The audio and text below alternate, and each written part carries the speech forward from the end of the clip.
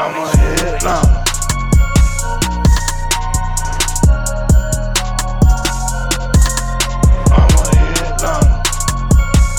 Here we go. What's up, y'all? I am Chris Chows. Welcome back to the show. We got another good one. NFL season is coming. I'm telling y'all.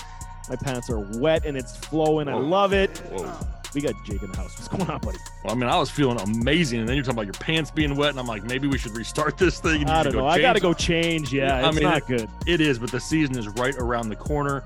Looking forward to it. I mean, I'm kind of ready to get into the routine of in-season content because, man, I'm running out of topics to talk about on YouTube. I mean, if you haven't drafted yet, though, I do want to throw out one quick reminder. Head over to Fantrax right now, set up for a free account using the referral code Headliners.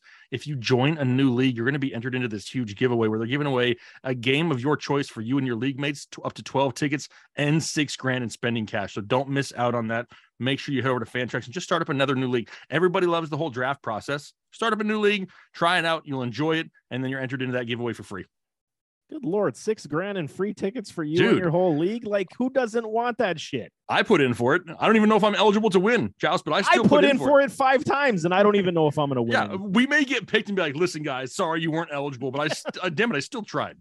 I put it under like 5 different names, so I don't know how I'm going to prove it after, but hey, we're going to try because this giveaway is crazy. I'm just playing anyway, but you guys, good luck. I mean, it's a great giveaway for you guys to get into, but like I said, man, NFL draft season, I got one draft left, and I mean, I was pretty proud of my keeper team. Should I rhyme this off before we get in? Because it's a football fantasy show. I got to talk about this team. You can do that, and then I'll rattle off the team that I have for our listener leagues. Perfect. That sounds good, man, because this team, okay, it's a keeper league. It's been in existence since like 2004. Like it's a long-standing league. Wow. Yeah, man. It's old dudes in this one. That's right, man. This is OG league. This is what we're talking about. But I had Saquon Barkley, Travis Etienne, Tyreek Hill, and Terry McLaurin. And that was my choices. Who was I going to pick? And the lottery came, and I ended up getting the 3rd overall pick. So I said, ooh, I do like this. Now I can let Saquon go because we lose the pick where we pick the players, and Saquon was my 1st-round pick. Etienne was my 13th. Tyreek was 11th. Terry was 14th. So I had a great value on these guys because I drafted super late, kept them a couple of years, or I got them off the waivers. This is how the draft went, baby. My quarterback, Patrick Mahomes. I got Dalvin Cook to replace me some Saquon Barkley. I got Travis Etienne, who was my keeper, Tyreek Hill, who was my keeper, Terry, who was my keeper. I snagged me some Kyle Pitts as my tight end, if you can believe it. Like it. Juju as my flex. Chris Olave as my 2nd flex. Picked up the Eagles D because they played Detroit week 1, and that defense is looking pretty stellar on paper, so we'll see how that goes. My bench, Michael Carter, James Cook, Josh Jacobs on my bench. Wow. Ramondre Stevenson on my bench, and the little Garrett Wilson, man. How do you say championship is coming my way? I mean, that's overall pretty legit right there. I can say pretty much from top to bottom, I can't find too many complaints in there whatsoever. When it came to our listener leagues here, which we did on Fantrax as well, one thing that I can tell you is when you draft with people who listen to the advice that you give, they take all of your players from you. Unfortunately, and I do mean unfortunately, I had the number 1 pick in my league, and I absolutely hated it. But this is what I ended up with. I have Patrick Mahomes as my quarterback. I have Jonathan Taylor, Breece Hall, A.J. Dillon, Kareem Hunt, Naheem Hines, and last but not least, Mark Ingram sitting at the bottom of my running back bench. For wide receivers, this one got a little scary. I went Drake London, Adam Thielen, Chase Claypool, DJ Chark, Devontae Parker, Julio Jones, Alec Pierce, and last but not least, Christian Watson. I got Travis Kelce as my tight end, so I stacked Kelce with Mahomes. And then the only other thing we really have there is a defense, is the Chargers. I haven't even picked up a kicker yet because I'm just waiting to see what happens. Interesting stuff, man. I mean, running back heavy, good quarterback, good tight end stack. Yep. I mean, receivers, you're banking on a little bit of risk for the receivers to hit, but I mean, you got some good ones there. If I can get either Drake London or Alec Pierce or Christian Watson to turn into anything this year. Yeah, you're good. And then I'll be okay. If they don't, then I'm going to be in trouble. Exactly. Same with Julio. If Julio can pan out just a little bit, I mean, we're not as a wide receiver 3. I don't need him to be top 12. That's right. We're not talking old school Julio. We're talking new school Julio. Yeah. And I mean, we can get away with 65 for 850 and 7. And that's a great season for Julio at a flex. So, oh yeah, man. Draft season, baby. You got to love it. I got one more and that's it. And I'm 6 deep this year. It's too many, but hey, I think I'm done. That's what it is. I think I'm done. I think I am. Okay. Unless anything else comes up here last minute, I'm done. Something might just pop up because, things pop up as the season goes on. But hey, roster cut down day. We know what the train is right now. Teams are starting to get ready for the 53-man rosters for game day. Cut down day is interesting nowadays because before the practice squad, cuts were cuts. You were on the open market and that was it. Now you waive and cut players to potentially put them on your practice squad. So everyone's all, especially on Twitter, you're seeing everyone, oh my God, they're cutting blah. Patience, because there is a practice squad, and I believe it's 10 to 12 players that can be held on this thing. So before we get into all that, there is news, okay? Because we will touch on some of the quality names, I guess, quote unquote, that did get cut, but we'll touch on this first because this one irks me a lot. And that is Jimmy G getting his contract to go back to the San Francisco 49ers, okay? And here we go. Jimmy G adjusted his contract to be the San Francisco 49ers backup, which will be the highest paid quarterback in the league, backup quarterback in the league at this point right now. His base salary does go from $25 million to $6.5, if I'm not mistaken, plus all that money got transferred into a bonus, so he is going to get his money. It's easier cap relief for the 49ers, but I don't like this for Trey, regardless of how the 49ers spin it. I'm actually quite upset with Kyle Shanahan right here because this just proves to me that he does not trust Trey Lance to the point where he would say, I'm good having Sean Mannion as my backup quarterback because Trey Lance is my dude. I understand, okay, and I get why they're hedge betting because they have a team that can make it very far in the playoffs because the defense is good, because the run game is going to be solid again, and they will be more explosive with Trey Lance. But this really pisses me off. Kyle Shanahan, I've been preaching you as a genius, man. And right now you're looking a little bit waffling, sitting on the fence, not wanting to promote your man and be on the fence with your guy. You know what this reminds me of? It reminds me of Tua. It reminds me of the Tua situation, where this feels like he's always on a short leash and he's always having to look over his shoulder when Ryan Fitzmagic was there. And it's kind of how I feel again, like Trey Lance can't just go out there and play effortless because now he always has to look over his shoulder. I hate that from a football perspective. From an organizational perspective, I mean, arguably, you have a top 32 quarterback as your backup just in case. So, I mean, that makes sense from like an insurance perspective because the team is probably going to be pretty good. Now, I hate it for Trey Lance. He's going to get the first crack, but I just have a feeling that if he comes out the first 2 to 4 weeks and he struggles at all, if they are below 500, they're going to start to be whispers of Jimmy G coming in. And that is not how you want your starting quarterback to play. Always worried that he's about to lose his job, especially with a young kid who's just now getting this opportunity. They didn't do that to Patrick Mahomes. Once he took the reins from Alex Smith was gone. You know what I mean? Like, it's just, we're going to Mahomes. And like you just said, it's either one of two things for me. One, they're not 100% sold on Trey Lance, or they realize that they have a valuable piece that could be a nice trade commodity at some point, and they just weren't getting the value now, and they weren't willing to let him go for nothing. I don't know what it is. I hate it for Trey Lance because I think Trey Lance could be easy top 10 fantasy football quarterback just with the rushing upside alone, plus the weapons he has. Not ideal, though, heading into the season. Yeah, I mean, they didn't do this to Josh Allen either. I mean, Josh Allen got the job. They got rid of every quarterback that was there, and the backups were backups. I mean, that's just how it goes. I don't like it at all. I mean, I get it and I understand it from the organization perspective. I get it. You're hedging your bets just in case Trey goes down with an injury. But what if this team goes 0-2? What if this team really definitely goes 0-2? And you're sitting here saying, holy shit, what do we do in week 3? Do we go to gym? Like, you're going to start hearing these in the media, no question. They're going to start pumping up the storyline because it's there now for them to, take.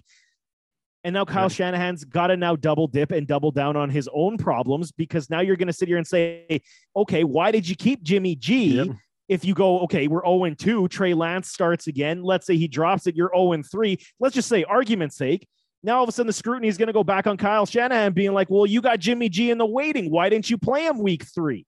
And then he's going to say, well, I wanted to trust my young quarterback because we believe in him. What if you go 1-4, 1-5, 2-5? Nope. It's the same argument every single time because now you've created this situation that you did not need to be in. You go and you say, we had ultimate trust in Trey Lance. He is a baller. He is a young stud in the making. Yes, there's going to be growing pains. He redshirted in his rookie season. There's going to be growing pains. Mm-hmm.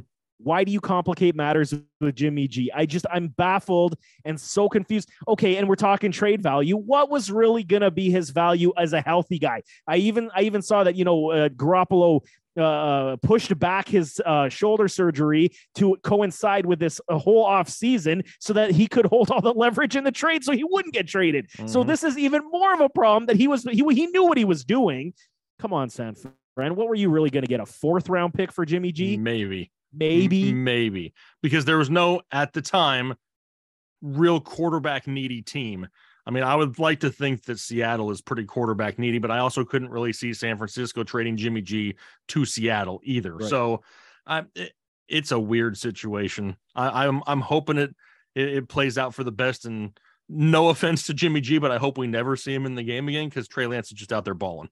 It's truth, man. It's facts. Trey Lance makes the game exciting. Jimmy G will still win you ball games, though. Sure, he does, and that's the biggest thing. And I get it. I mean, it's about winning, and I completely understand. But will Jimmy G win you a Super Bowl? No, but he could get you there. Sure. Game manager bullshit. Yeah, modern day Trent Dilfer. Frick, man.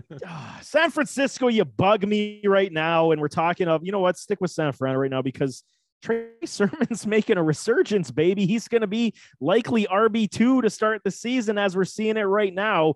And everyone that was on the, what's his name? Ty Davis Price bandwagon. I was not. I told everybody, relax. They just needed another big body running back just in case Trey Sermon didn't pan out. And Trey Sermon has looked head and shoulders better than he has last year. I'm all for it, man, because Eli Mitchell does need a running mate.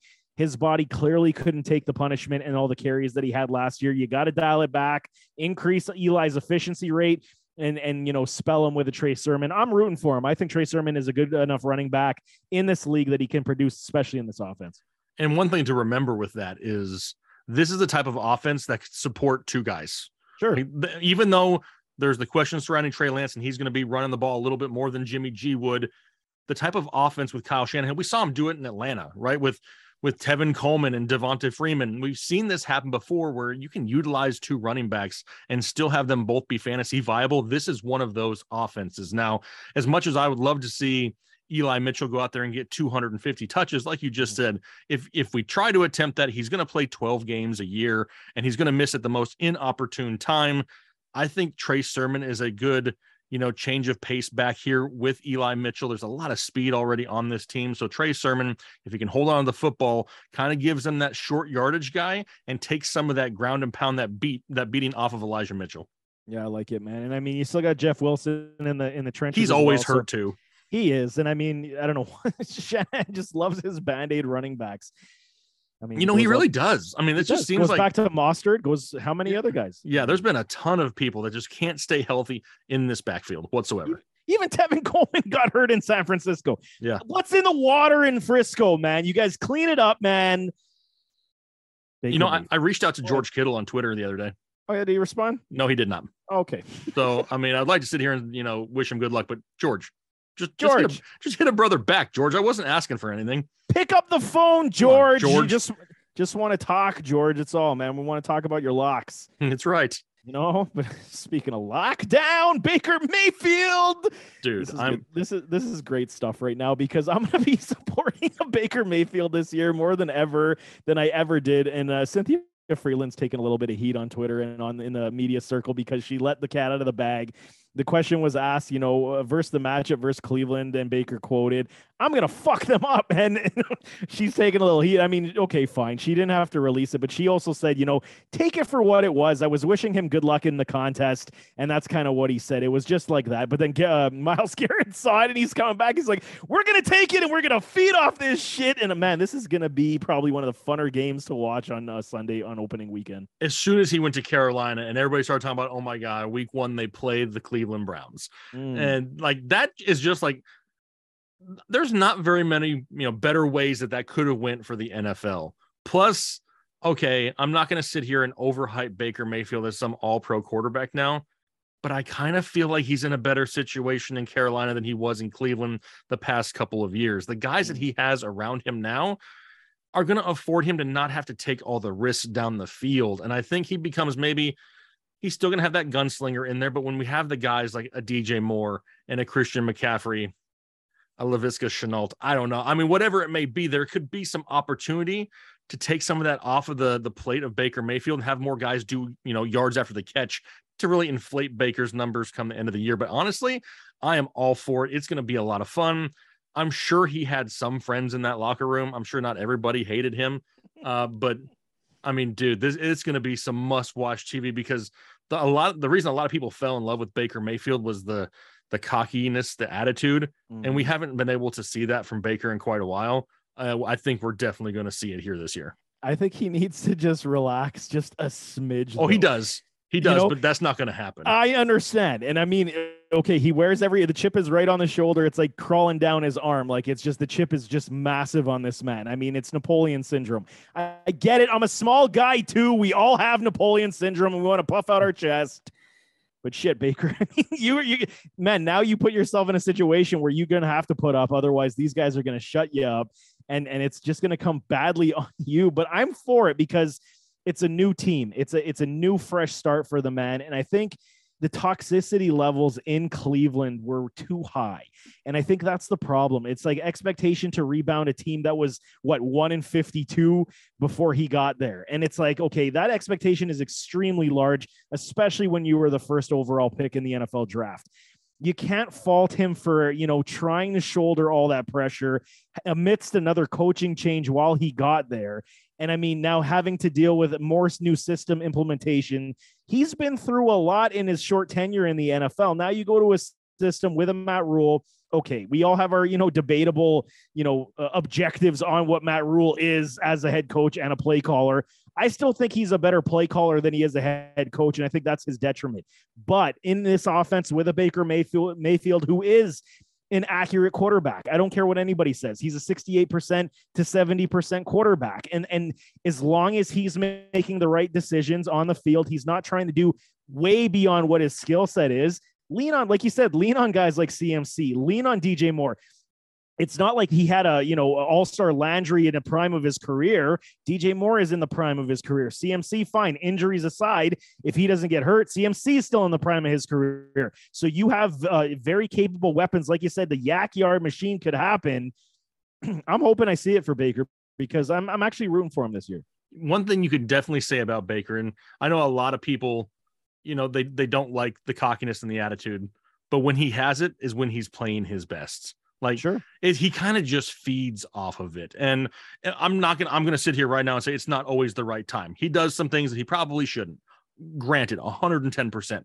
But when he has that chip on his shoulder, that prove everybody wrong type mentality, that's when he really plays good football. Because when it comes to skill level and talent, Baker Mayfield is still a top 32 quarterback in this league, talent-wise. He deserves to be a starter.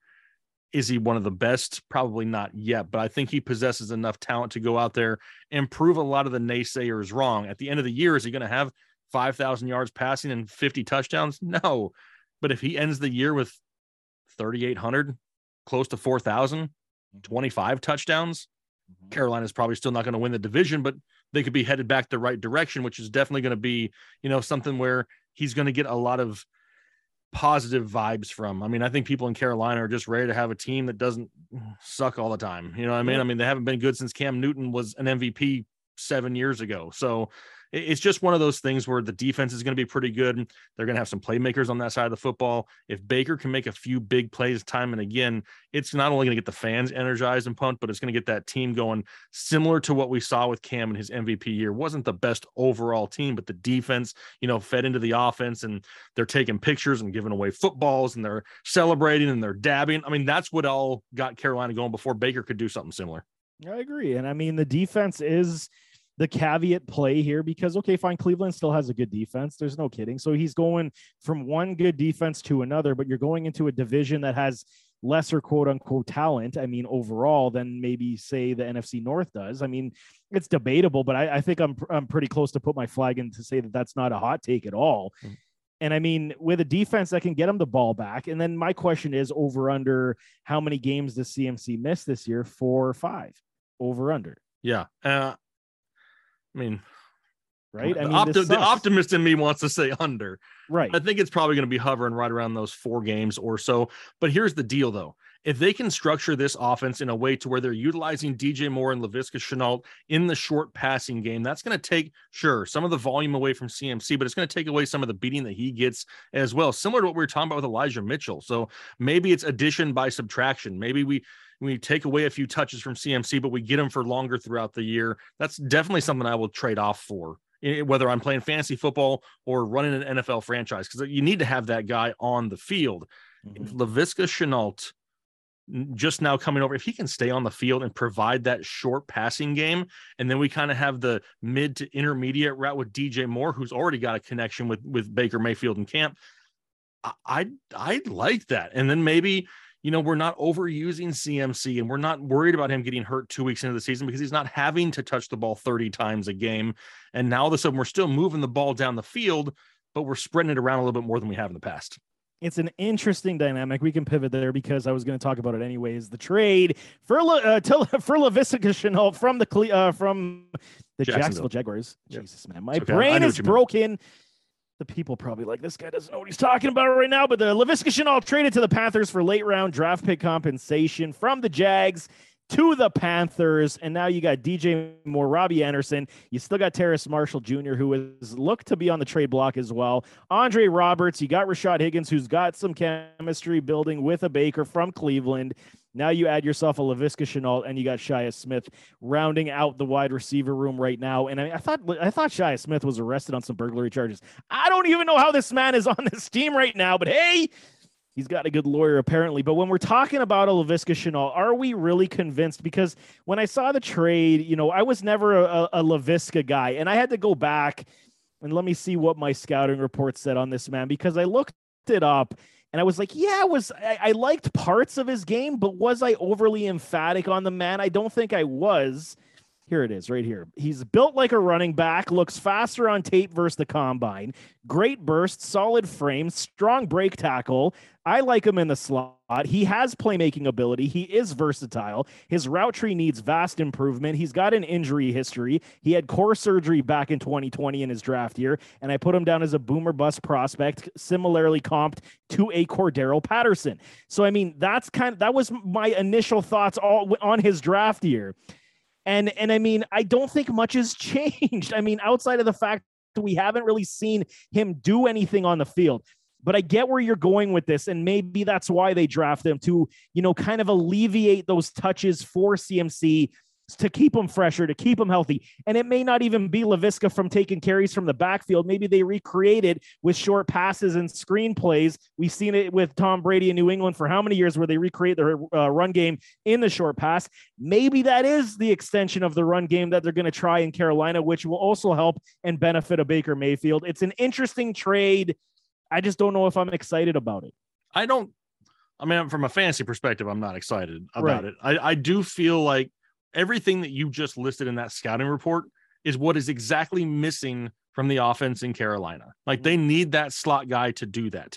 Now, I know we like DJ Moore in the slot at times too, but we're not going to see Laviska, Shenault on the field every down. I mean, he's not going to be a guy that's out there running 50, 60 routes a game, but he's definitely a guy that can just bring kind of that little wrinkle. And when you mention Cordero Patterson, he can be somebody that takes the jet sweep. He can be somebody that gets the wide receiver screen.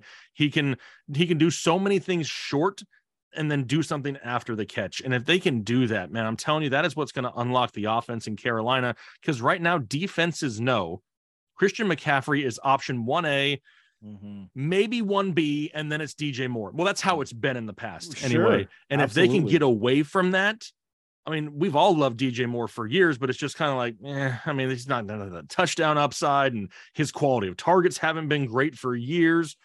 This is an opportunity for this offense to really be a playmaking style offense, but not having to go down the field deep, because if they're reliant on it, that's what got Baker in trouble before in Cleveland. Keep with what you're good at. Run the football, short to intermediate routes, and just continue to move the chains and rely on our defense. And they could do that in Carolina. As you're if they can stay healthy. I agree. And as you're talking, it makes me excited, because if we can get Laviska, to argument's sake, I'm the head coach right now. Okay. if I can Congrats on the promotion, by the way. Thank you so much. I appreciate it. I'm glad to be here. You know, it's a great opportunity, but nevertheless, I mean, if we can get Laviska to be that guy who's 5 to 10 yards over the middle, being those crossing routes short, and bringing some linebackers to his direction. I don't care that he can play contested ability. Fine, use that every now and then. But this is a spot where his body frame could actually help this offense, like you said. I think that's a great option. Now where you morph this is you make DJ Moore run the DJ Waddle routes. You go the 15 to 20 mid-range, because that's Baker's money. And if DJ can understand how to manipulate the zone coverages, find the holes, and then Baker needs to find the ways to hit his man, that's where I think we see the elevation in a DJ Moore. So, hey, Matt Rule, get me on your damn staff, because that's how I would do it. Yeah, I mean, that's what makes the most sense. And if you want to go deep down the field every once in a while, fine. You can. Every once in a while, maybe that's why you have a Rashard Higgins. Maybe that's why you have a Robbie Anderson still, a Terrace Marshall at times, a bigger-bodied receiver that can make the 50-50 catch 50 yards down the field. But that's not what you need to bank on here. You need to bank on these guys underneath and just let plays happen. Their offensive line, they're improved, right? They used their first-round pick on Ike Ekwonu. Oh, man. Ekwonu. You got right? it. I suck with names like this. I butcher, but that's what you're here for. The names are tougher every year. I'm not even kidding, man. Yeah, they're getting harder. What the hell is going on, man? Yeah, there's a linebacker for the Colts that I've been trying to pronounce right for like 2 weeks. Bobby Okereke. Good luck. I fail more times than not, but they're addressing some of these needs, and it's only going to help not only Baker Mayfield, but the Christian McCaffreys, the DJ Moores, and the Laviska Shenaults. Now, I'm excited to see what they do with the offense, but my expectations are still very low, because I still don't think that they finish. I think they're still the third team in this division.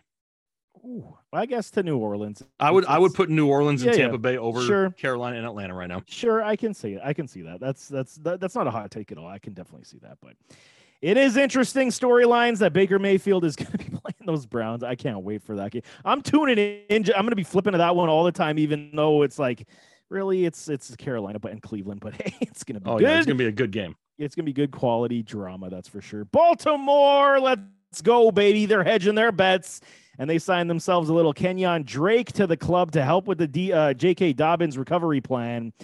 And I mean, this is a telling sign for me.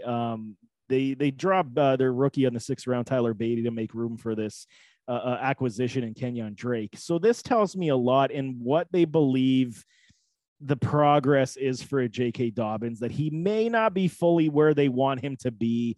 And this has everything in the making of how we saw Saquon Barkley, when he came off his ACL injury. So we were all cautious and said, yeah, he's healthy, he can play, didn't start on the pup, but you knew how they were performing. And they said, well, we're going to nurse him for the first 4 games. And that's exactly what they did. They told no lies and basically unleashed, quote unquote, Barkley in like week 5, 6.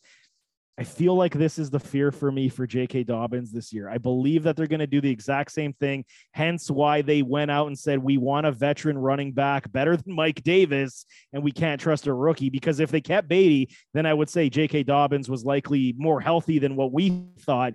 This tells me the opposite, that he isn't as healthy as we thought. Yeah, and I mean, Dr. Ethan been trying to tell me that. He'd been trying to tell me to hop off the JK bandwagon for weeks. And he sat there in Ohio and was showing me film and pictures and all kinds of stuff. And I think it's my inner fantasy football player. I don't want to believe it, because I love JK Dobbins. Right. But the writing on the wall now is for exactly what you just said. Hey, JK may be active week 1, week 2, but he's probably going to get like 5-8 touches, and then we'll slowly ramp him up. Now, luckily, you're not having to pay a high price tag for J.K. Dobbins right now. Kenyon Drake, after J.K. Dobbins week 4, week 5, how much value does Kenyon Drake have? Honestly, I kind of like what he could provide second half of the year, because you still have J.K. Dobbins, who may not be 100%. You have Mike Davis, who we're not overly worried about at all. Gus Edwards, love Gus Edwards, but it's just another one of those guys that's even going to be further behind the schedule of J.K. Dobbins.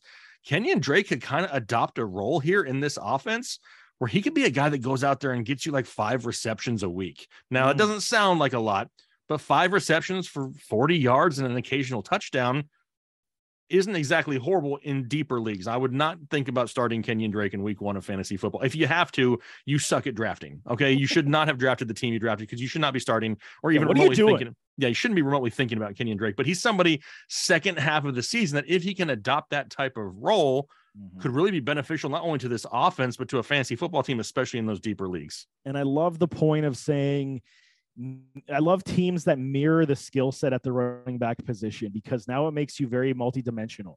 Because now you don't know whichever, like for me, example, let's just say Mark Ingram, Alvin Kamara, you know what these guys are doing, right? So you know that Mark Ingram's not going to necessarily be your pass catching back. Kamara's in the game. You at least have to account for it. In this situation, both JK and Drake, they both can catch. So now you don't understand which one is going to happen and when. Drake is a good pass blocker as well. So I do like it for the versatility aspect, especially, which is going to make Lamar Jackson that much more dangerous on those RPOs, man. So it was a good signing, and I understand they wanted Beatty to be that guy. If you guys don't know Tyler Beatty, he was the 6th round rookie. He just got dropped, but I was hoping. I liked his skill set too. He was a little bit bigger type of guy. He just didn't flash enough in preseason, so that's why he is out and Drake is in. But I mean, if we're sticking with this, I do believe even early on, maybe not week 1 to trust, because we just don't know how it's going to pan out, but maybe the week 2, 3, as they continue to nurse JK, you know, Drake could be your flex running back if you're really hard up for that flex spot early on. I don't know why you should be, like you said, but I mean, it's an option, and it's a decent one. Yeah. And that's the whole thing is week 1. Yeah. Not an option, but as you go on a few weeks, even once J.K. Dobbins starts to take a little bit more of a role in the backfield, once he gets, closer to 100% health, we know that Baltimore is going to be in the running for a team that runs the ball more than any other team in the NFL. Like, we already know that. I don't care that they even came out and said it, because they've been doing it for 5 years now. We know they're going to run the ball a lot, and it can't just be one guy. It's why, in years past, we've loved multiple running backs in this backfield. Before the injuries last year, we liked JK and Gus Edwards. There's so much to go around. And as much as we all want Lamar Jackson to run the ball fantasy wise, we realize that he can't do that to the extent of where he's going to start suffering these lower body injuries year in and year out. We definitely don't have him towards the playoff run. They need him for that. I am so far on board the Lamar Jackson train this year.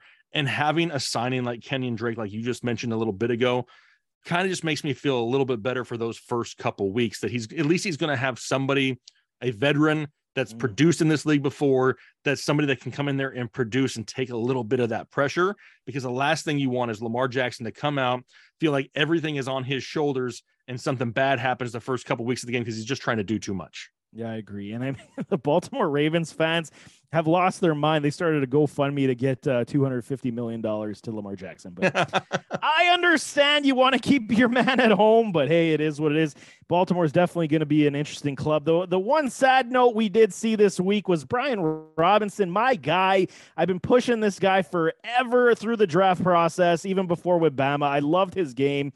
This man was shot, y'all. If you guys missed it, I know you guys are under a rock. He got shot in a carjacking. Bullet actually passed through his knee without seriously damaging any ligaments, tendons, or bones. I mean, he had some angels on his side that evening, because, I mean, that's ridiculous. I mean, great news that he is not hurt, and he has been released from hospital. He has made the 53 roster at this point and is likely to return at some point this season.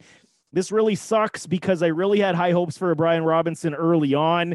And okay, we're obviously life before football. We're glad that he's okay. I'm not saying anything, but when we're talking about the football aspect, I mean, the easy joke I was going to put out there, but I didn't want to get crucified, was Gibson was the one that set up the hit. And I mean, okay, that's a bad joke, y'all, but hey, Gibby, he wants his role. And I mean, okay, I'm a bad guy, but you know what I'm saying? So now all of a sudden you got Gibby back in the mix, and now you don't have a Brian Robinson who was challenging for the running back one role and touches. You had Gibby doing punt returns. Now, what do we do here? I mean, are we jumping back on the Gibby bandwagon because now all of a sudden it's almost by default he's going to get his job back? And that's the part that scares me is right. It's like by default, because it's not because they want to. We don't know the details of Brian Robinson and when he may return. Like you said, though, super glad to hear that it was nothing major and that it could have gone a lot worse. So 100%. Definitely had angels on his side for sure. Love to hear that kind of stuff. But yep. I don't know. I don't trust it. I just don't want to trust it. I did a draft last week, and I think Antonio Gibson felt like the 6th or 7th round, and we're all like talking like, hey, you take him. You take him. I don't want him. You take him. I'm not touching him. And it's just kind of one of those things like, honestly, when that happened, the first thing I thought of, like fantasy football wise, was maybe JD McKissic has a lot more value. Like to me, like, wow, McKissic's and I hate that because I love Antonio Gibson, but they do not love Antonio Gibson. And sure, every time we talk about it, people want to bring up, well, if he could hold on to the football and not fumble so much, he'd have, a bigger role. I get that. But when you're looking at the options in the backfield, especially now, Antonio Gibson brings something to this offense that they desperately need. And I can't sit back and say, you know what, guys, you should trust Antonio Gibson as your running back 2 right now because of what has happened. I just don't feel comfortable saying it still. I know I can't get on board either. It's almost like the writing's on the wall. It's like that ex-girlfriend that you cheated on, she comes back and you're like, yeah, I still want you. And I don't, but hey, we can have a one-nighter. I don't know. I'm trying to, put something in. I'm just making mistakes all over the place. It's okay. I'm trying to joke around. I shouldn't joke with some man's health. And I mean,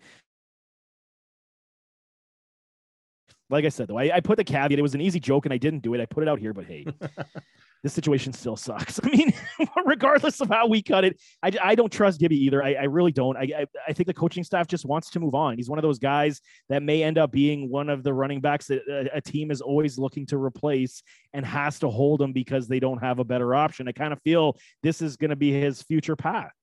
And that sucks.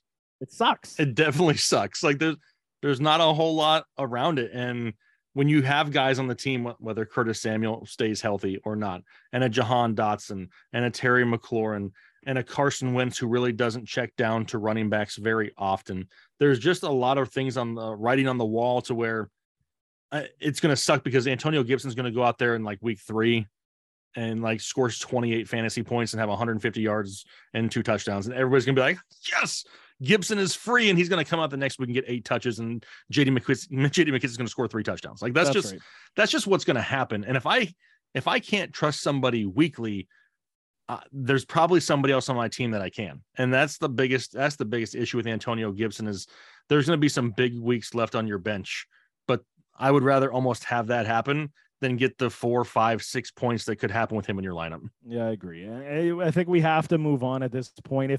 If he does blow up this season just magically by default, like we're saying, I'm going to allow it and I'm going to be okay with it for somebody else's to have that problem and potential reward. I just can't do it anymore. But sticking with those Washington Commies, the Commanders, small victory lap for me because it's early, okay? So I'm not going to do a full dance around the table, but it's enough for me to stand up and clap just a little bit.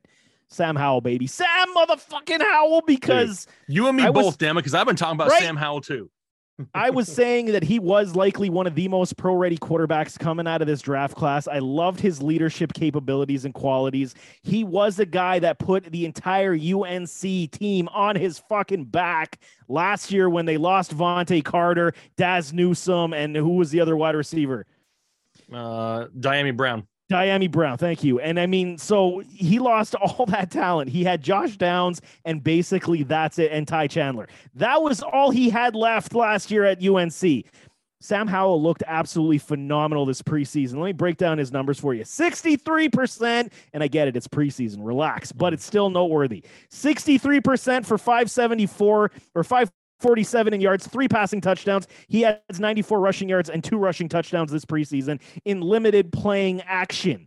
Carson Wentz, I am telling you, and I've been saying this all off season, Carson Wentz better be careful, because if you're not producing, that leash will be very short. They're not necessarily committed to your ass. They wanted to upgrade, and you're basically like a Tyler Heineke on steroids, Carson Wentz. Now you have a guy like a Sam Howell who is a put-together human being, who is a true leader, who is a... Did you see that sideline when he made that break tackle from the back? They were all pumped up, dude. They were all pumped up. They want this man on the field, just like I do Sam Howell. Team Sam Howell over in this piece. Dude, I know. I love Sam Howell. I remember getting so much hate on YouTube of, I can't believe you love a guy who couldn't even get drafted in the first couple of rounds. Suck it, okay? The guy is an NFL caliber quarterback.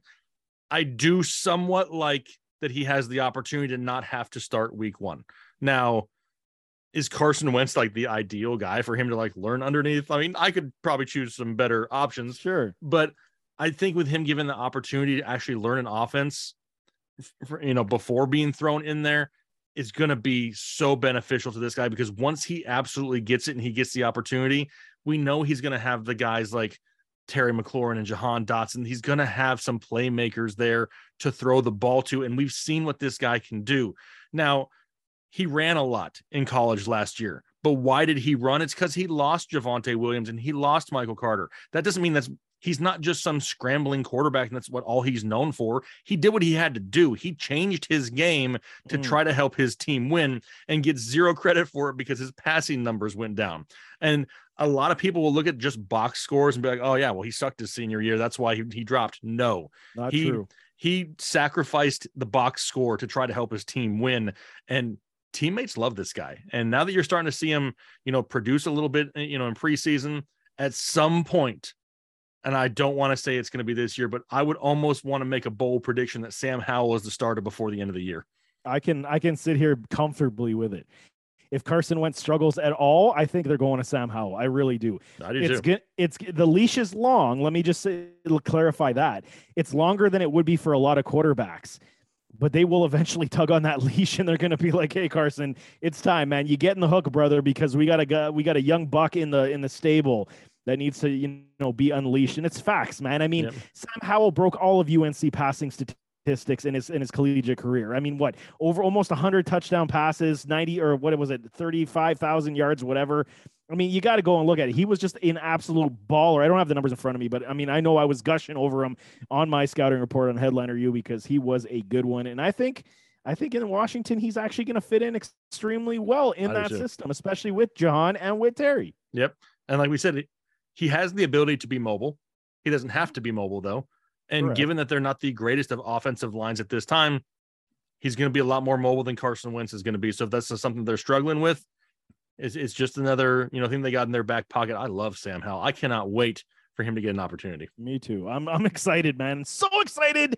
But we got to pivot to another rookie named Malik Willis. And I'm speaking of rookie quarterbacks because, I mean, these two guys, in the draft process, they should have been 1 and 2. Kenny Pickett, probably 3. But Pickett, took his stock and he rose, and we can't hate it because he's looked good this preseason as well. But Malik Willis is an interesting quarterback because he progressed in all 3 games. So he started slow in the first, picked it up. Second game, he looked a little better. And the third game, he looked quite sharp. And I want to see, whenever I tell people, when you're looking at a young quarterback, you have to be patient with the progression.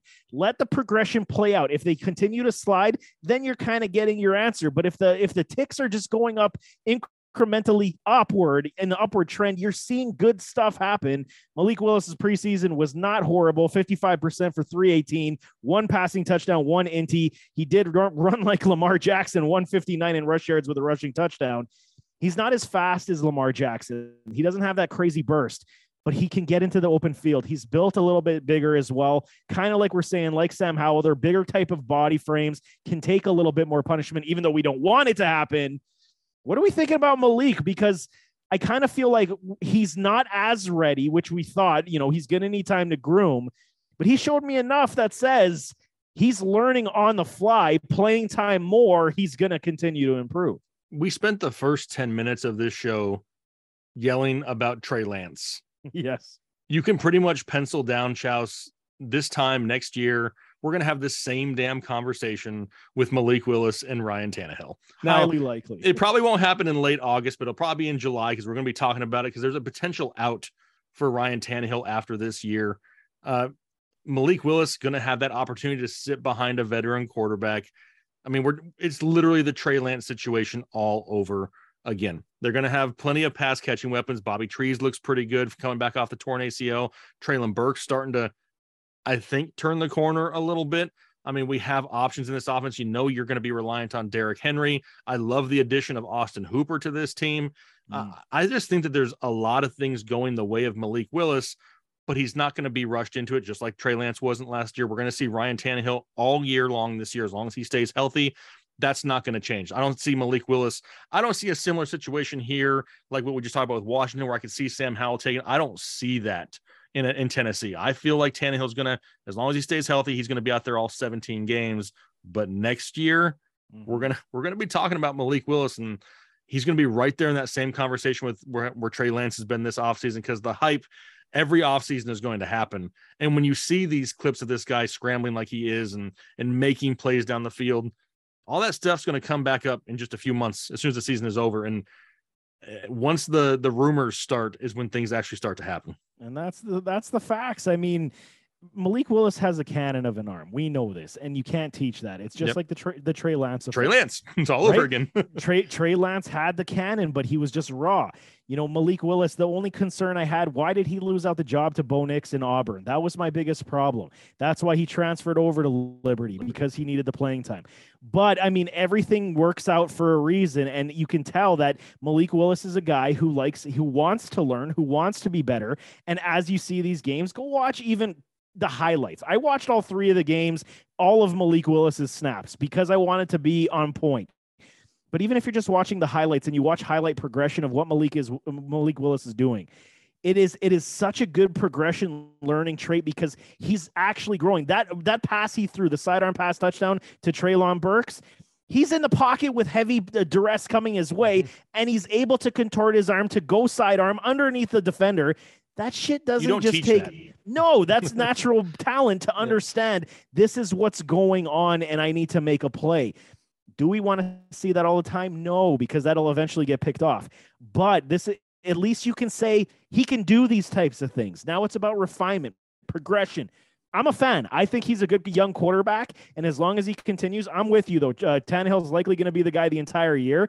But it's what we wanted to see. Let him sit for a year, let him learn, and then, we'll see when the shackles can get taken off. Yeah, and can you imagine this offense with Malik Willis under center after having a year to digest and learn, with a Derrick Henry, Robert Woods, Traylon Burks, Austin Hooper, decent offensive line. Who knows what else they could add next year?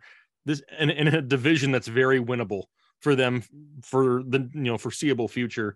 It could be pretty interesting. Tennessee is only fun to watch right now because of Derrick Henry. Like, everybody's tuning in to see if he's going to run for 200 yards and 2 touchdowns every week. Malik Willis could kind of change that a little bit and give them an entirely different dynamic, not taking anything away from Ryan Tannehill. I still really like Ryan Tannehill. I still think that he is very, very underrated, but perfect opportunity for him to sit back here, Malik Willis, and just learn and understand and prep himself for the future, because he will be the future in Tennessee. Can you imagine RPOs with Malik Dude, no, Willis I can't. And Derrick Henry? That is so fun to I'm just sitting here like that would be exciting to watch. Can you imagine the holes he would have to run through? Oh my Lord. And I think that's exactly what's making the coaching staff in Tennessee salivate, because good God, man, how do you even defend that? You got a bulldozer battering around like a King Henry, taking an RPO, and you don't know if Malik's taking it. Yep. Pants are wet again. I'm sorry. They just dried. If you're hearing the sloshing around, that's just my pants. But hey, interesting, news that came out is Najee Harris basically said it himself, that he told reporters that he sprained his Lisfranc in camp. And I was like, dude, man, we're expecting 500 touches from your ass this year, and you're playing on a Lisfranc strain. Like, I don't like this whatsoever. He played in that last contest in the preseason game. He said he felt rusty as hell, and it's safe to say that I before this I had path to volume. We always will argue and say that is a major good positive sign for fantasy football. There was something always in the back of my mind, and it had to have been this quarterback situation, to say as much as I like Najee, I'm going to pass him up for other guys. I will draft a Joe Mixon. I will draft a Saquon Barkley, even though I will risk probably top end points. It's just something about it. It just didn't sit well with me. The 3.3, 3.8 yards per carry. I don't want that shit all day long to watch on Sundays. I want to see explosive plays. And will we have that with Trubisky or Kenny Pickett? They still haven't announced who's going to play. But this is a concern, man. I don't care who you are. Strained Liz Frank obviously doesn't need surgery, but I'm concerned. I mean, just in case you guys have forgotten, it was a fractured Liz Frank that kept Travis Etienne from even playing football at all last year. So, I mean, correct. It's not like we're talking about something that's totally meaningless. Now, it was good that he got in there the last preseason game and got some action. That right there was a great sign to know that he's probably going to be good to go week 1. But my problem is you have a guy that basically kind of just sat out a month with a pretty serious injury where he kind of escaped major injury. And now you got to throw him out there. 3 of their first 5 games are on the road against Cincinnati, Cleveland, and Buffalo. He hasn't really played a whole lot. He's also got games sandwiched in there with the New England Patriots and New York Jets. I mean, these are not like overly easy matchups. A guy with some rust, and you're going to throw him out there and give him 25 touches. I don't think you do. And if you don't give him the volume and you get your 3.8 yards per carry, you're going to have a guy that goes out there and gets 17 carries for 65 yards. And if he doesn't get in the end zone, he's hurt you on your fantasy roster. And that's, like you said, not somebody that I really want to bank on in the first round. I love Najee. Like if Najee was full bore, 100%, no issues, then I'm really not even thinking about it. I really don't even care about the matchups. But now you have more versatile quarterbacks, under center, and not taking anything away from Ben, but the last couple of years, he was just not the Big Ben of old. You got Trubisky, you got Pickett, both are able to maneuver inside the pocket and they want to go down the field more. Very, very disheartening to see all their stars in the game in the last preseason game and all these guys getting banged up. I mean, you do not want to see that now. That was horrible. It's horrible. I don't understand things like that whatsoever. I mean, I have a hard time even watching preseason football because I don't want to see players out there that I'm counting on week 1. But I'm worried about Najee Harris just having a slow start. I could see him definitely be one of those guys that struggles the first 3 to 4 weeks of the season. Owners start to panic, and then you can swoop in and make a trade for him, and he could be somebody that could help you second half of the year more than he could first half. Yeah, man, you hit the nail on the head. I was like watching that Pittsburgh game, and Deontay falls on his shoulder awkwardly, and they're saying right now they're being very cautious. They're not putting a lot out in the media, and they said we're not really concerned. He's got 2 weeks to heal up. They're talking this could be an AC joint strain. And if you guys have ever played any kind of, sport that, has an AC joint sprain, you can't lift your damn arm. Yeah. And that's a problem when you play wide receiver. 100%, man. So, I mean, this is Deontay. He had no business being out there. I don't care if they were trying to see chemistry building with Kenny Pickett. You had no reason to have him on the field. TJ Watt goes down with an injury. This is your team, Pittsburgh. Yeah. What are you doing the last week of the preseason? It's not the same. Didn't you see it kind of funny the similar way that a lot of these teams really didn't play their starters the entire preseason? Not just the last week, the entire preseason. The entire thing. They came in for maybe one series in one game, and that was it. It was done. Like the Bills. Josh Allen and the coaching staff, hey, guys, come on in, and we're going to see how game flow goes. 3 plays, Gabe Davis touchdown. Yep. They're like, everybody out, we're done. Everybody out, we're done. And nobody saw the field again, and that was how it was. And at Pittsburgh, you guys are crazy.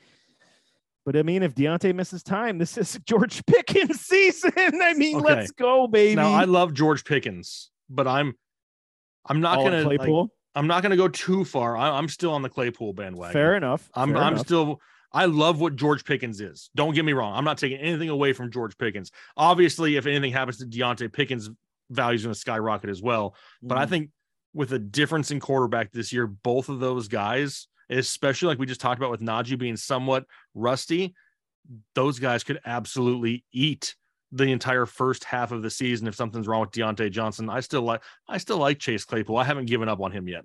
I haven't given up on him either. I think, they can all survive, I think, on this offense, even regardless of who the quarterback is. I mean, if they had an upgrade, if Kenny Pickett is going to be the guy that we think he's going to be, fantastic. I still think he can support all 3 to some levels. Obviously, it's going to be matchup determined and week to week, offsetting depending on who's getting the better, scheme that week. But I mean, even with a Trubisky, even with a Kenny Pickett right now, as we see it, I think, they could have relevance, all three of them on the field. It's just going to be mix and match in which week. But I mean, with it, who's the starter? Who do you pick the starter? I guess it's got to be Mitchy Biscuits. You think? It's got to be Mitchy Biscuits. Like, not taking anything away from Kenny Pickett, but I don't think Trubisky has done anything to not have the right to start the season. Mm-hmm. Like, I don't think he's done anything that looking to be like, you know what? He's just not it. Pickett is the guy. Like, I still feel like Mitchell Trubisky gives them the best opportunity to win ball games early this season. And with everything they have going against them now, with Najee and Deontay and Watt, I feel like Trubisky gives them the better chance to win here early in the season. Leadership capabilities from a veteran. I get it. Yep. I won't be surprised if Kenny gets announced, though. I really won't. There's like 10% in my mind that says, don't be shocked. I won't be shocked either, but yeah. It'll be another one of those things. Like, I just don't understand. Like, sure. I don't, I get it. I can't find anything to where I think that Kenny Pickett right now is better than Mitchell Trubisky. Like, I don't see it. I don't know. I'm not a Pittsburgh fan, but I don't think that clouds my judgment. I just don't feel like he gives them the best opportunity to win early on in the season. As an organization, if I was the ownership group and the GM group, I mean, I would sit here and say, are we going far in the playoffs this season? Likely not. So why would we risk our rookie early? Let's see what we have at Trubisky and then go forward. That's kind of how I would do it. But I think that the leash will be extremely short for Trubisky. If it's a couple interceptions early and they're losing, maybe they're just going to be this rotational piece like it was with Tua and Fitzpatrick. Mm-hmm. And it just is what it is. But let's talk some roster cut downs to close this guy out, because I mean, there was a lot of names. I'm not going to go through the entire list because there was like 1,005 players on the list, but we do got some notable names. We'll start with my Buffalo Bills. OJ Howard and Duke Johnson both get axed today. Poor Duke, that bastard. He cannot stay on a roster anymore. All we wanted was, just the guy to have an opportunity, have a chance. I mean, he had some good opportunities. I don't know, man. I don't know why people hate on Duke as well. He's just one of those guys that's just he's like Cordero Patterson, right? He just can't find that role that really fits him anywhere. But eventually, when nobody's expecting it, dude's going to finish as like a top 14 running back, and everybody's like, what the hell happened? You know what I mean? Because he has the talent. He just hasn't found the scheme and right fit yet. But at this point, I'm starting to wonder if it's going to happen. But we probably said the same thing about Cordero Patterson back in the day as well. Yeah, Duke will get a job at 31 and blow up. And we just not expected. Yeah, where was this guy his whole career? Because you guys didn't give him a damn chance. What about OJ Howard? I mean, I was a little bit shocked at this one. The Bills are eating about $3.2 million in dead cap on this one this year. And I'm like, really? He's not even worth a roster spot on those dollars. That's insane. Yeah. First round pick, man. He just can't do it anymore. I mean, I don't want to lump everybody into the same barrel, but when you talk about people and players coming back from torn Achilles, it's a big deal. And like we saw OJ Howard, we see Marlon Mack, and just everybody seems to just ignore it for like Cam Akers and stuff. And like, that's why I get worried, is like, I just feel like they're still talented. They're still way better, athletically than I am. Right. But they're just not up to the level of their competition. And it's because they just don't have what they had pre-injury. And I feel like we see this every single year with that injury, with the torn Achilles. It's hard to return to what you used to be. And if you weren't what you used to be, there's other people out there that are that right now. And he was very disappointing throughout camp and preseason. OJ Howard was. What was his biggest thing? It was his speed and athleticism. The burst and you could use him as like a wide receiver type tight end. Slot, yeah, absolutely. And you can't because he doesn't have the burst anymore. That's right. And it was very noticeable on his out routes to the sideline. He just couldn't get off coverage because the burst was gone. Oh, well, we're moving on with Buffalo. Bears, they cut Daz Newsome, and this one hurts to the damn core. Daz, man, how are you going to do a guy dirty who was, preaching you up for so long? I gave you your own scouting report because I believed in you. With this Bears offense, like we're talking about, this was the opportunity, Jake. I feel like if you get cut from the Bears as a wide receiver, maybe you don't belong in the NFL, because I don't know if there is a worse wide receiving group in the NFL than the Chicago Bears. Gross. And if you get cut from that, I mean, what is that? And what does that say? And it's crazy because I love the talent of Daz Newsome, but if you can't catch on with the Bears, where are you going to catch on at? Yeah, I don't, arena football, maybe. Maybe. I mean, we talked about this before we hit the record button. Like, dude, you're not going to find a better opportunity than being a wide receiver for the Bears right now because targets are available, right? So the door was open. They handed him a water bottle. They gave him all of his pads. They pointed him in the right direction, and still dude didn't walk through that door. They said, dude, there's the field. You just got to catch some balls. He's like, thanks, I'll pass, right? I'll pass. I don't want to play for the Bears. I'm not doing it. Yeah, maybe that's the problem. He just wants to maybe he's like, he's going to go somewhere else and be like, listen, guys, I just did not want to be in Chicago. You got to understand. Do you want to be in Chicago? No. Okay. Guys, I was fucking around, man. I'm really, really good. Just give me a chance. He just called Sam Howell and be like, listen, can I get on the practice squad of the Commandos, please? Yeah. We got chemistry with the commies. Come on, let's go. Dallas, man, they cut Dontario Drummond and TJ Vasher. Drummond was one of my late guys that I was looking out for. I think he's going to be probably on the practice squad. He is an Ole Miss product if you guys don't know him. I like his game. He is a little bit slower on the end, but he does have the good body. I thought he could have done very well in the slot. TJ Vasher, on the other hand, very tall wide receiver, very large catch radius. If you guys missed, he did catch one in camp. That was a one-hander in the back toe tap. And they both find themselves on the waiver. I don't know if you want to talk about these two, just notable because I covered them on Headliner U. Yeah, I mean, these are they can thank Jalen Tolbert because Jalen Tolbert coming in and doing what he did solidified that job. Basically. Thanks a lot, Jalen Tolbert. You cut people's, lifestyles, you bastard. Detroit, they cut Jared Davis. That was a surprise, man. The linebacker, former first-round pick, and I mean that's a big one. So obviously he hasn't fit the bill. And Devin Funchess, never Funchess. I was saying forever Funchess, and again he's never Funchess. Unbelievable. He can't even make Detroit's roster. That's another one of those things. Like, man, I've been cut from everywhere. Like at some point you're like, dude, maybe I should go coach high school ball or something because I'm getting cut all over the place. Can I get cut by every single team in the NFL? Maybe that's what he's going for. That's the goal now, man. Houston cuts Marlon Mack, like you said, the Achilles. And here we go. We got to talk about this one just a tad because it's the Dameon Pierce show. Oh, and God, again, don't even give me. I'm going to say something. I'm going to say something I shouldn't. We may have to go ahead. Say it. Go ahead. I cannot stand the Dameon Pierce hype right now. It's crazy. There are people victory lapping on Twitter all over the place, and the guy hasn't played in one damn game yet. Like, I don't see it personally. Is he talented? Sure.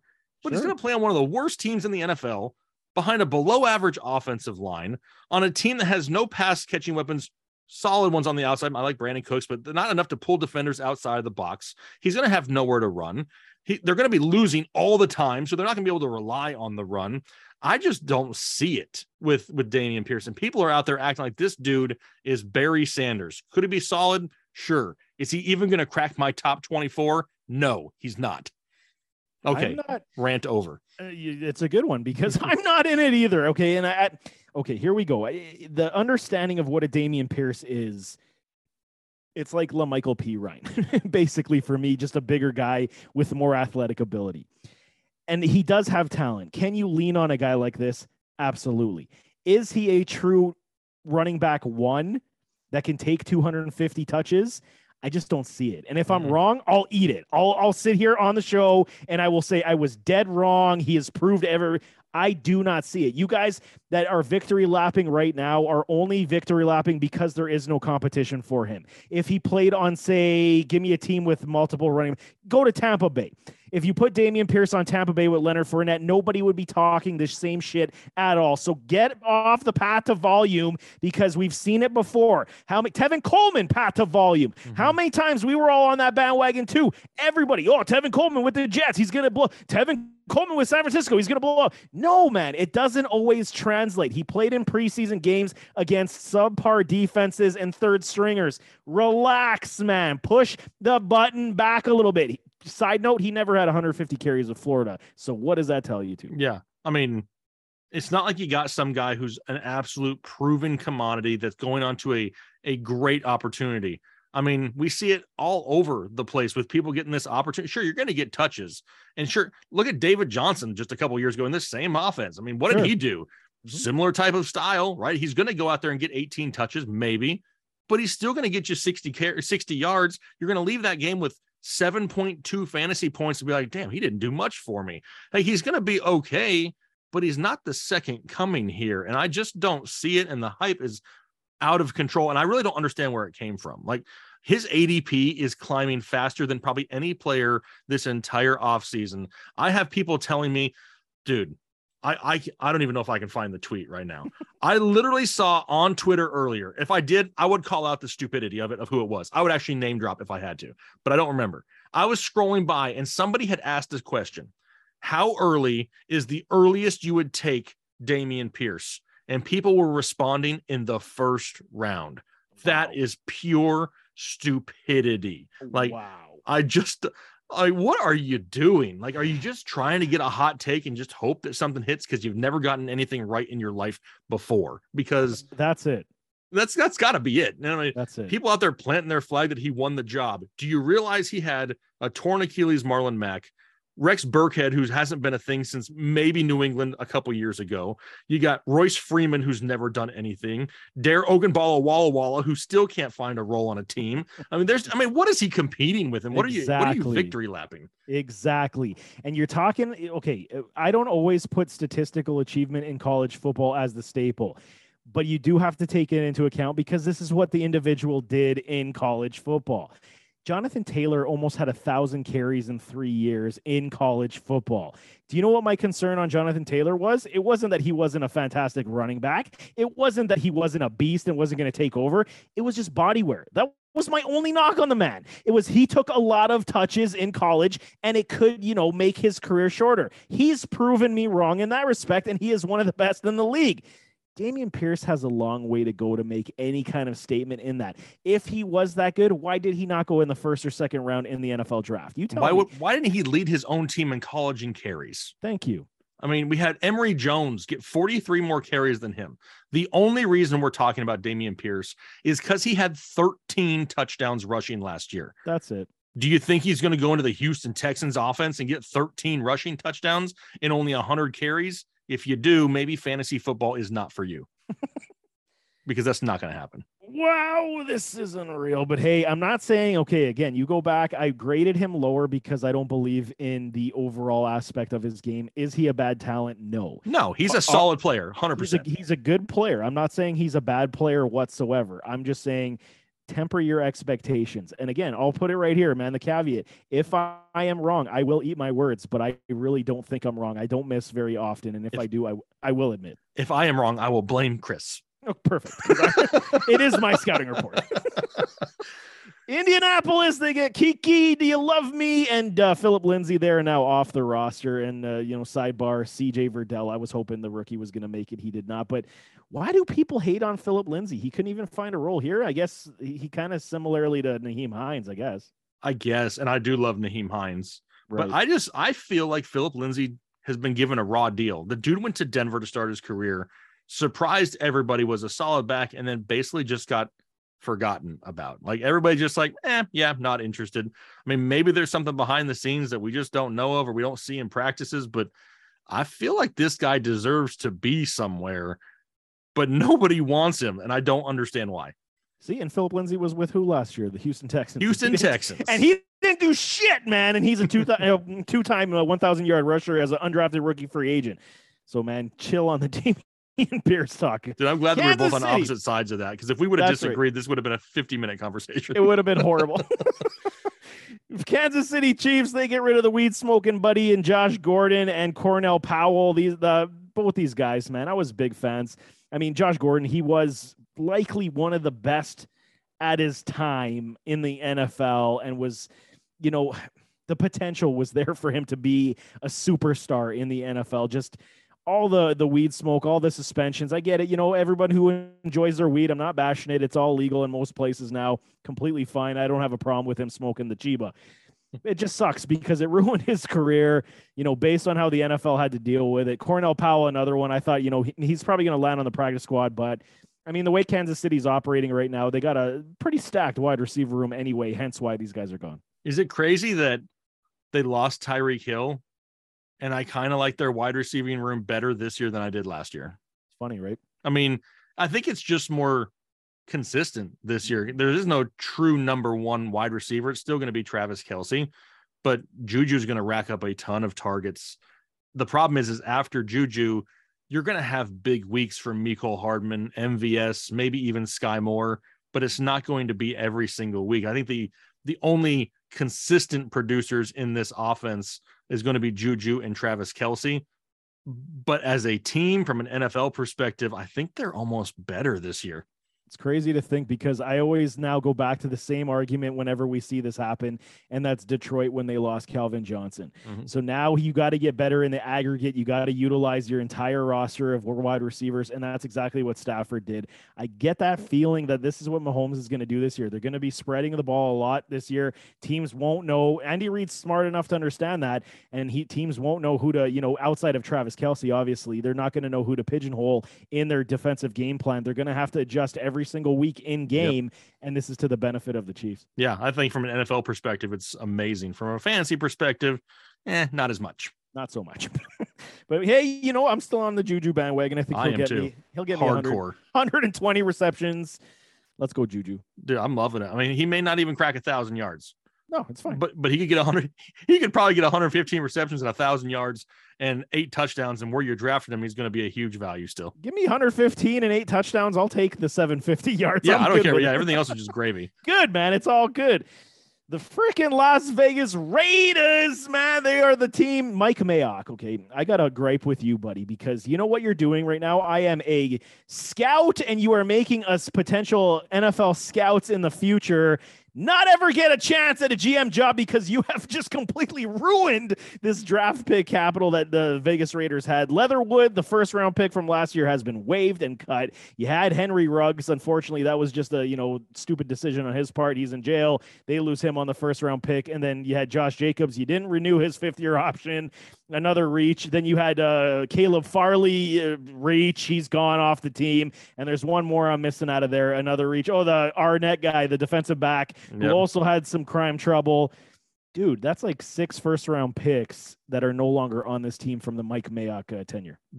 Which is crazy, because if you think about it, Mike Mayock seems like he knew what the hell was going on in this league. You know what I mean? He knew. Like, it wasn't some rando dude that you never heard of. That like, dude knew somebody, kissed somebody's backside and got this job. Yeah. No, Mike Mayock came across as somebody that really knew what the hell was going on, and he royally. I don't think that you or I could do this job and have done a worse job than the Raiders. I mean, I could have at least done this bad. I mean, I may have not done much better, but I mean, seriously, this has been bad. I know I could have done better. God damn it, man. Give me the chance, man. And Mayock screwed it up for me. I mean, I can tell you right now, I never would have drafted Alex Leatherwood.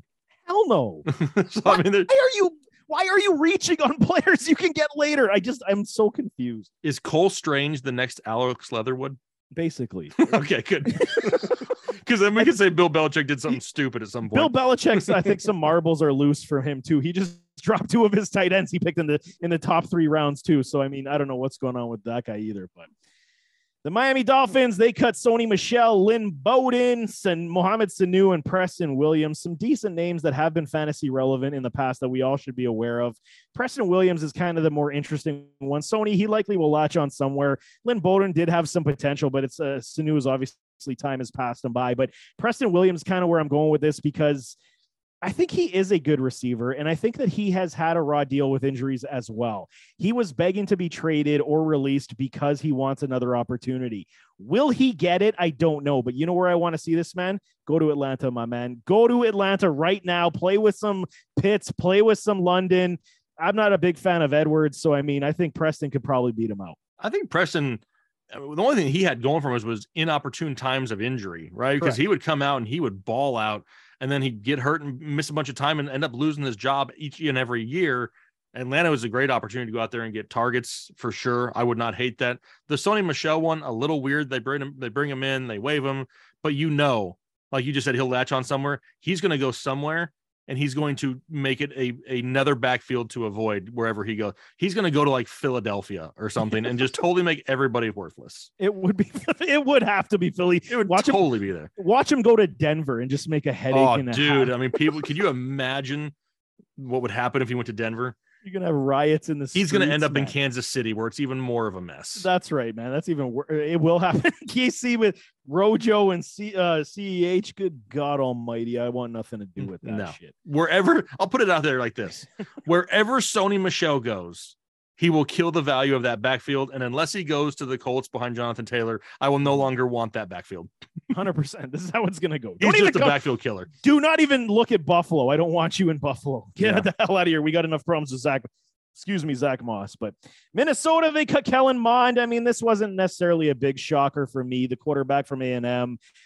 It was kind of one of those guys that someone, he's got rushing upside. He's got a decent arm, but he's inaccurate most of the time. And I think, the new coaching staff and new regime, they want their guys, and it's clear in how they're pushing and rebuilding. Just as highlight, if anybody knew Kellen Mond, I mean, he's gone now from Minnesota.